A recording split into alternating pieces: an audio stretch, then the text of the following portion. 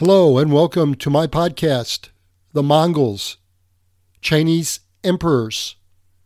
This is episode 7, Regicide and more.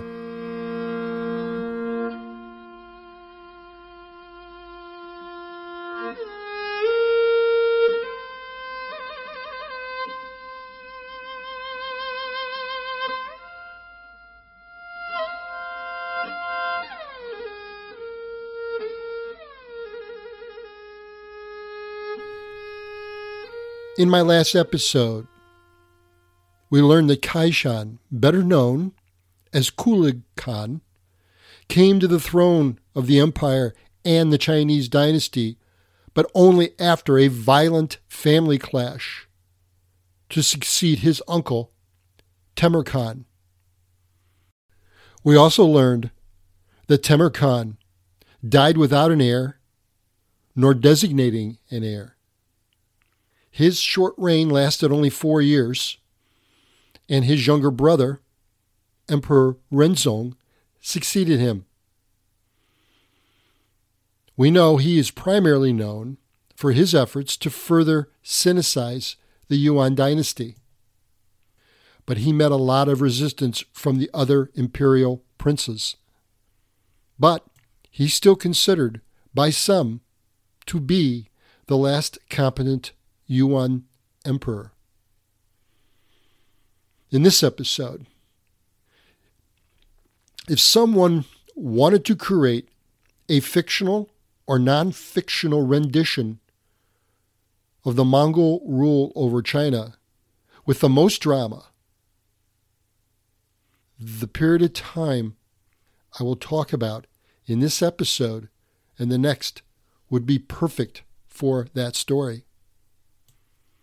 And as the title of this episode suggests, there is regicide, betrayal, a coup d'etat, war, and general mayhem. Let me get into it. Following the death in March of the year 1320 of Ayur Barwada Byantu, or Emperor Renzong, the next succession was the only one that actually followed the Chinese principles of primogeniture. Emperor Renzong had named his son to succeed him. His name, Shuoda Bala, and he was born in the year 1302 and would have been 18 when he became the emperor and great Khan. He's better known by his name of Gagin Khan, the 9th Great Khan and the 5th Chinese Yuan Emperor. Prior to his father's death, he had been appointed to various important administration positions. Gagin Khan had been schooled, like his father, in traditional Chinese and Confucian principles. He was a devout Buddhist, but he openly supported Confucianism. Early in his reign, he surrounded himself with many Chinese scholars. Now, I need to introduce a new person that played a significant role at the time of this dynasty, at the time of this particular time of the dynasty. His name, Temür, and he was a powerful grand counselor of the right to the Chinese Emperor Renzong, the previous emperor. More importantly, he was the Empress Dowager's, who was the late Emperor Renzong's mother. Temür was her protege, and she was a powerful ally. Temür, while a powerful friend or enemy, as it may have been, had a lousy reputation with the Chinese, as they considered him corrupt. To others, he was just a schemer and a troublemaker. While the previous emperor, Renzong, was still alive, the emperor tried to neutralize Temujin's influence. But the emperor never really could fully neutralize him. He did, however, manage to dismiss him of his positions in the year 1317. Now, with the young, naive, and inexperienced new emperor Gagin, his grandmother, the empress dowager, influenced and convinced Gagin Khan to bring Temujin back to a more prominent position within the Khanate. Temujin's reemergence, or rebirth, allowed him to acquire even greater power than he had during Renzong's reign. Temujin wanted vindication, vengeance, and retribution against those that opposed him during Emperor Renzong's reign. Temujin essentially unleashed a reign of terror against those opponents. It was so bad that Gagin Khan scholars and advisors complained. And in response, in the year 1320, Gagin Khan appointed another Grand Counselor, this one on the left, to counter Temujin, who was the Grand Counselor of the right. That turned out to be a pretty savvy move for such a young ruler. He chose a person with a long, solid Mongolian family heritage, and he was part of the aristocracy. His name, Paichu. And Paichu had great influence with Chinese officials and was an effective counter to Temujin's influence. Predictably, it led to a feud between these two counselors. Fortunately for Gagin and his dynasty and empire, Temujin, along with the Empress Dowager, died both in the year 1322. And with those two passing, a major bomb had been diffused. Within a year after Temujin's death, most of his supporters were attacked for misappropriating public funds and accepting bribes. With those two out of the way, Gagin Khan could then focus on his agenda. He replaced Temujin, who was the Grand Counselor of the right, with a fellow by the name of Baiju. And it turns out that Baiju was also a wise selection. Regardless of any agenda Gagin Khan may have had, it all came to a tragic end on September 4th, 1323. Encamped at Nanpo, which was located between Beijing and the summer capital, he and Baiju were attacked and killed. It was a classic coup d'etat, masterminded by the Minister of Military Affairs, several other high-ranking administration officials, Temujin's son, and 5 Mongol princes. Indeed, 5 of the 16 conspirators were Mongol princes. The assassinated emperor was only 21 years of age. After the assassination, the conspirators moved to take control of the dynasty and the empire.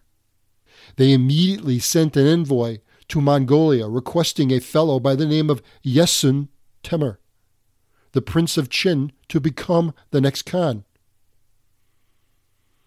The coup appears to have had 2 motives. One, Gagin Khan had denied the conspiring princes their annual entitlements. And the reason Gagin, or the excuse that Gagin gave for denying them those entitlements, was based on fiscal concerns. That was not, however, the way the denied princes saw it, because never before in the Yuan dynasty had the entitlements been withheld. The second reason for the coup was that Gagin Khan had taken stricter measures against these princes, and these princes saw that as punitive. Gagin Khan, or his other name, Emperor Yingzong, his short 3-year reign barely moves the Richter scale, and so really does not get much in review. Gagin Khan's successor was Yeson Temur Khan, and he was one of the coup's conspirators and a direct beneficiary from it. Yeson Temur was born in the year 1293, and he was the murdered Khan's uncle. He was already 29 when he ascended the throne. His great-grandfather was Kublai Khan.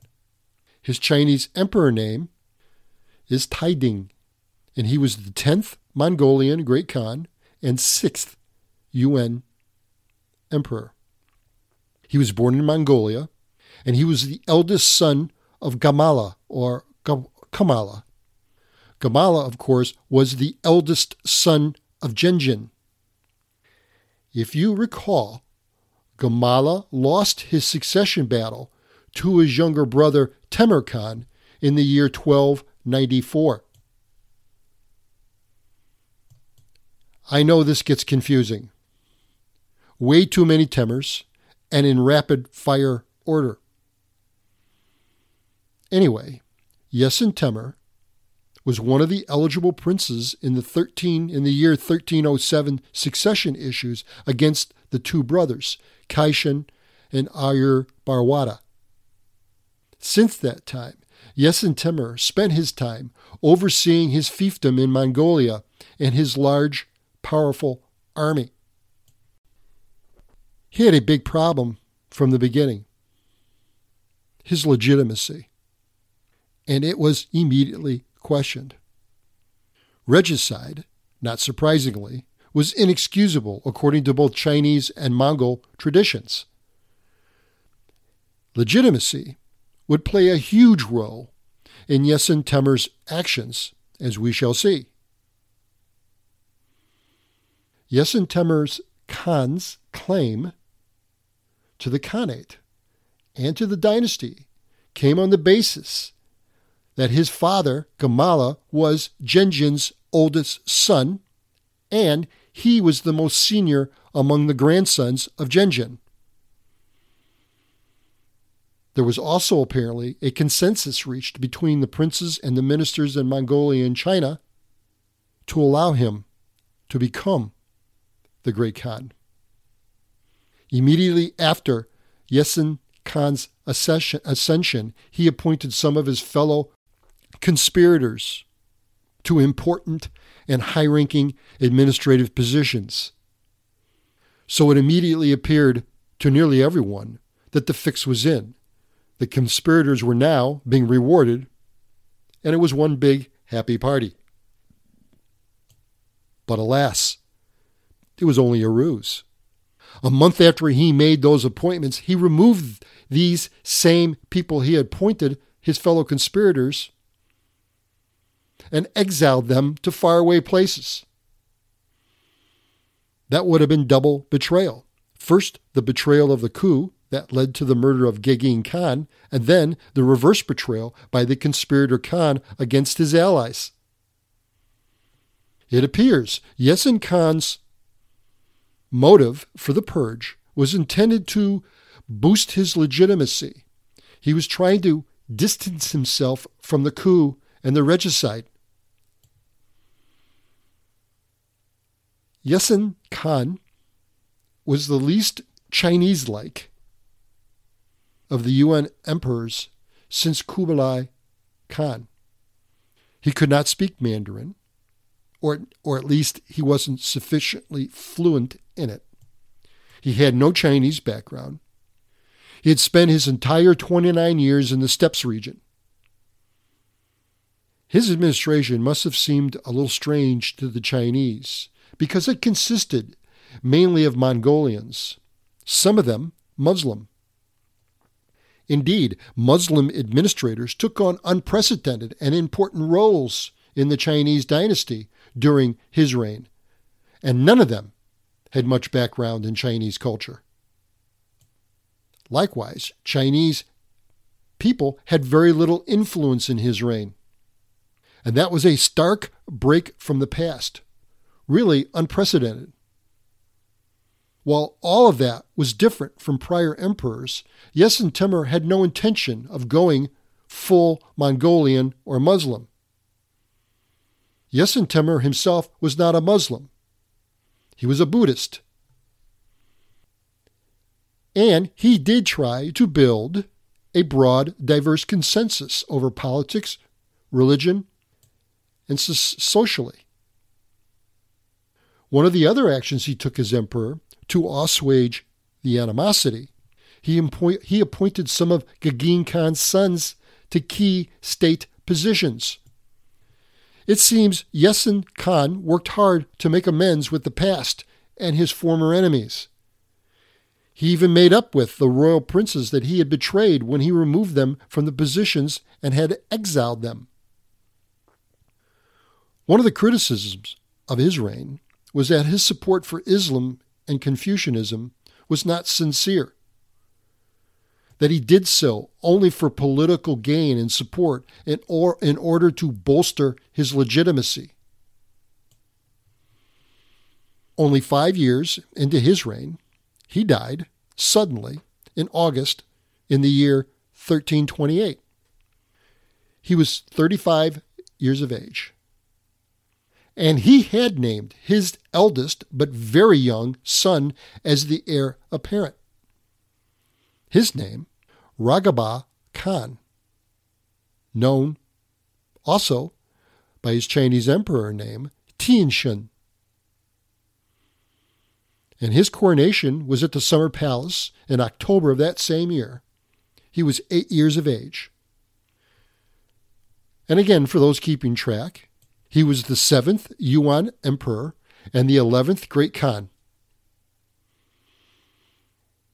As if there was not already enough jam-packed drama with the murder of Gagin Khan earlier, things are about to get out of control, to put it mildly.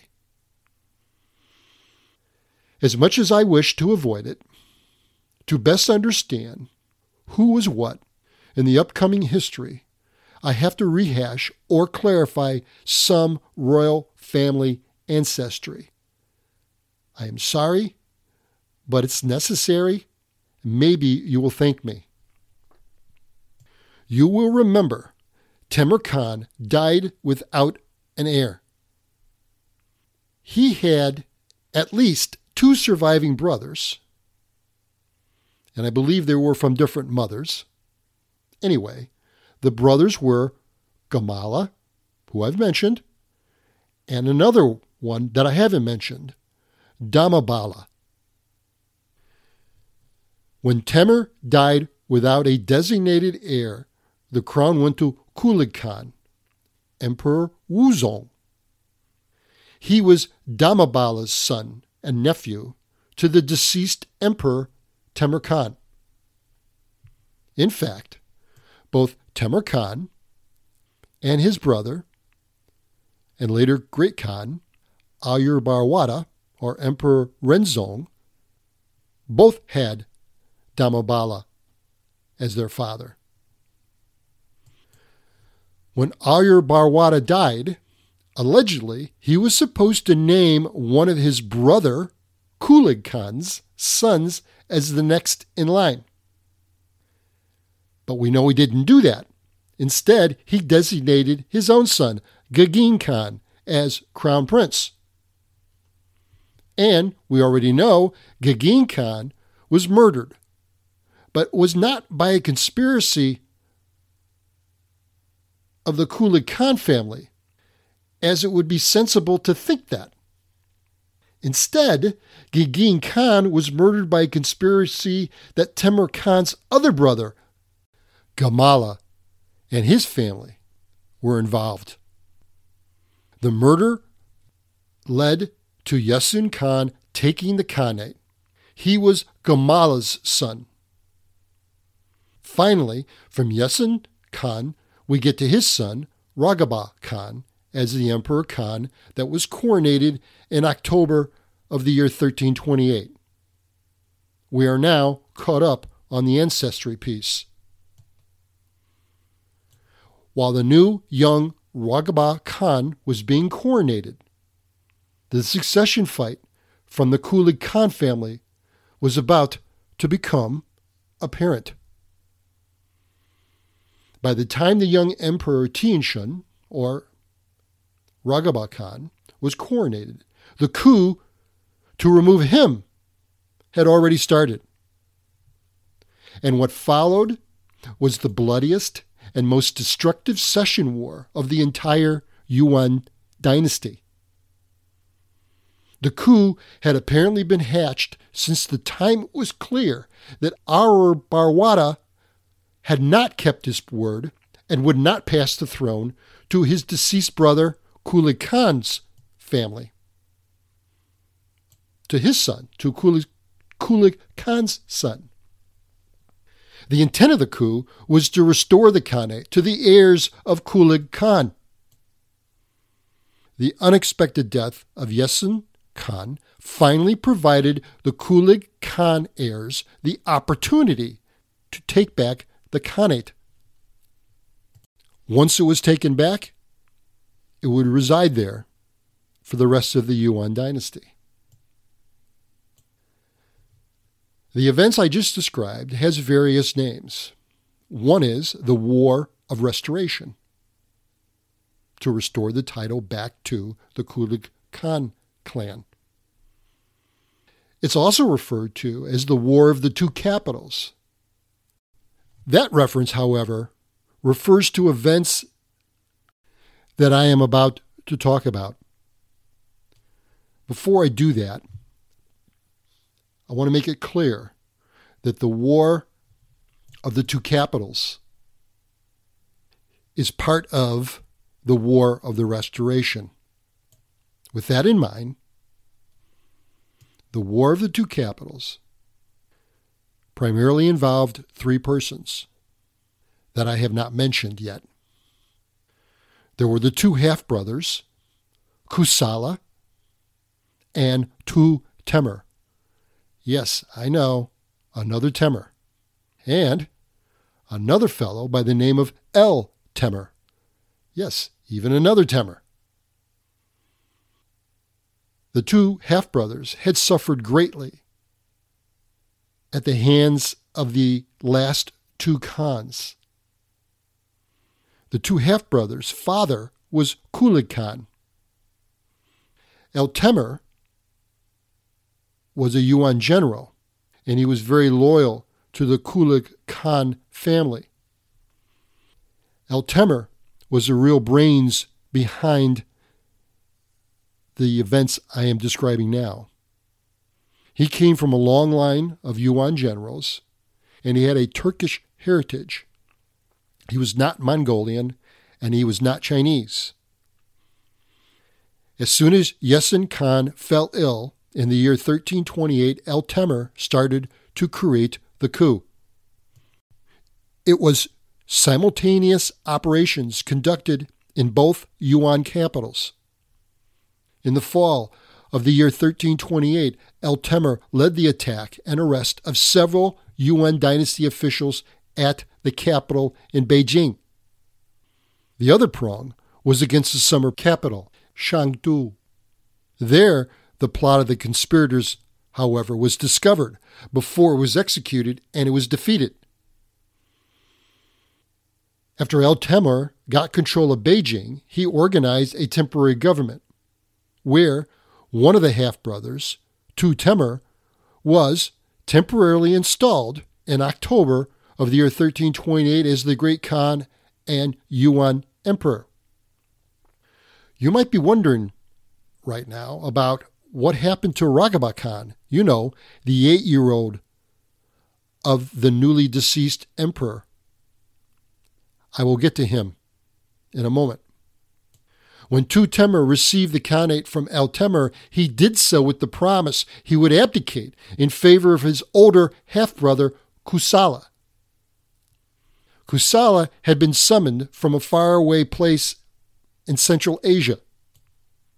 Meanwhile, the loyalists at Chengdu, emboldened because they believed they were defending the designated heir, the young boy, and legitimate ruler of the Khanate, were preparing for a fight.